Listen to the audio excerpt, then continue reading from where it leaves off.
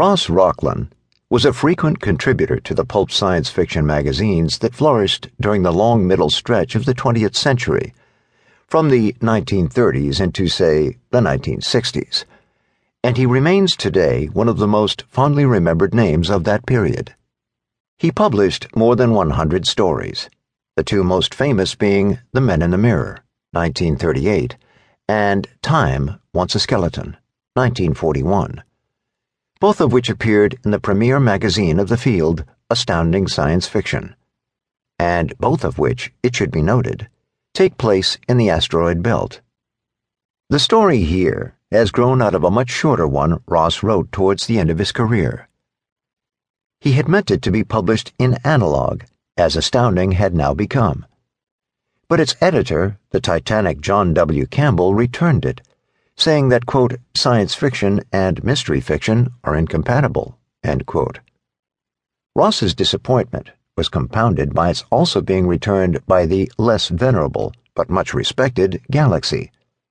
But he held fast to his belief that The Asteroid Murder Case was worthy of publication. He asked me to read it and comment on it.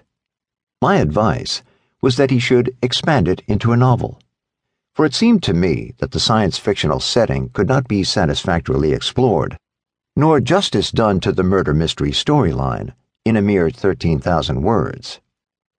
We were discussing all this with an eye to collaborating on the larger version when, a few days later, near the end of October of 1988, Ross very unexpectedly died. He had been my closest friend for more than 20 years.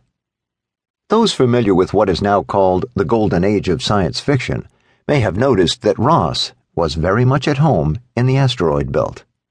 He wrote at least 8 stories set against that shifting, fragmented landscape, surely more than any other writer of that time or since. It had occurred to me more than once over the years that the posthumous publication of The Asteroid Murder Case would be, should be, and perhaps, if revised and enlarged, could be a fitting capstone to such a career. Reflecting further, I found that what I would most like to do would be to take Ross's spurned and forgotten tale and transform it into the quintessential Ross Rocklin asteroid story. That may seem a challenging, even a vaunting ambition, and it is. But how, after recognizing the desirability of doing such a thing, could I not make the attempt?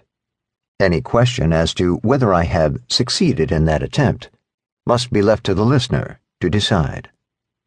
I should add, after the former, that I have of course retained Ross's characters, settings, and main storyline, but I have embroidered freely and without hesitation, incorporating into the story several new elements, of which I think that he, who had less of the writer's usual vanity than any other writer I've met, would have approved. These include a new character who looms rather large in the last few chapters, and who, of course, cannot be named at this point. And finally, a confession.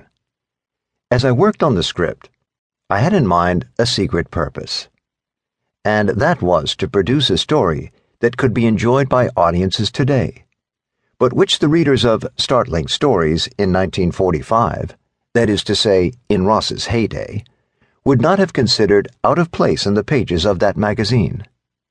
I hope that those imagined readers would have found the story as much fun to read as I have found it to write. I extend that hope to any and all actual readers and listeners. I would like to thank Keith Rocklin for his generous permission to publish his father's old story in its present form. Arthur Gene Cox, Los Angeles, California, June 2011.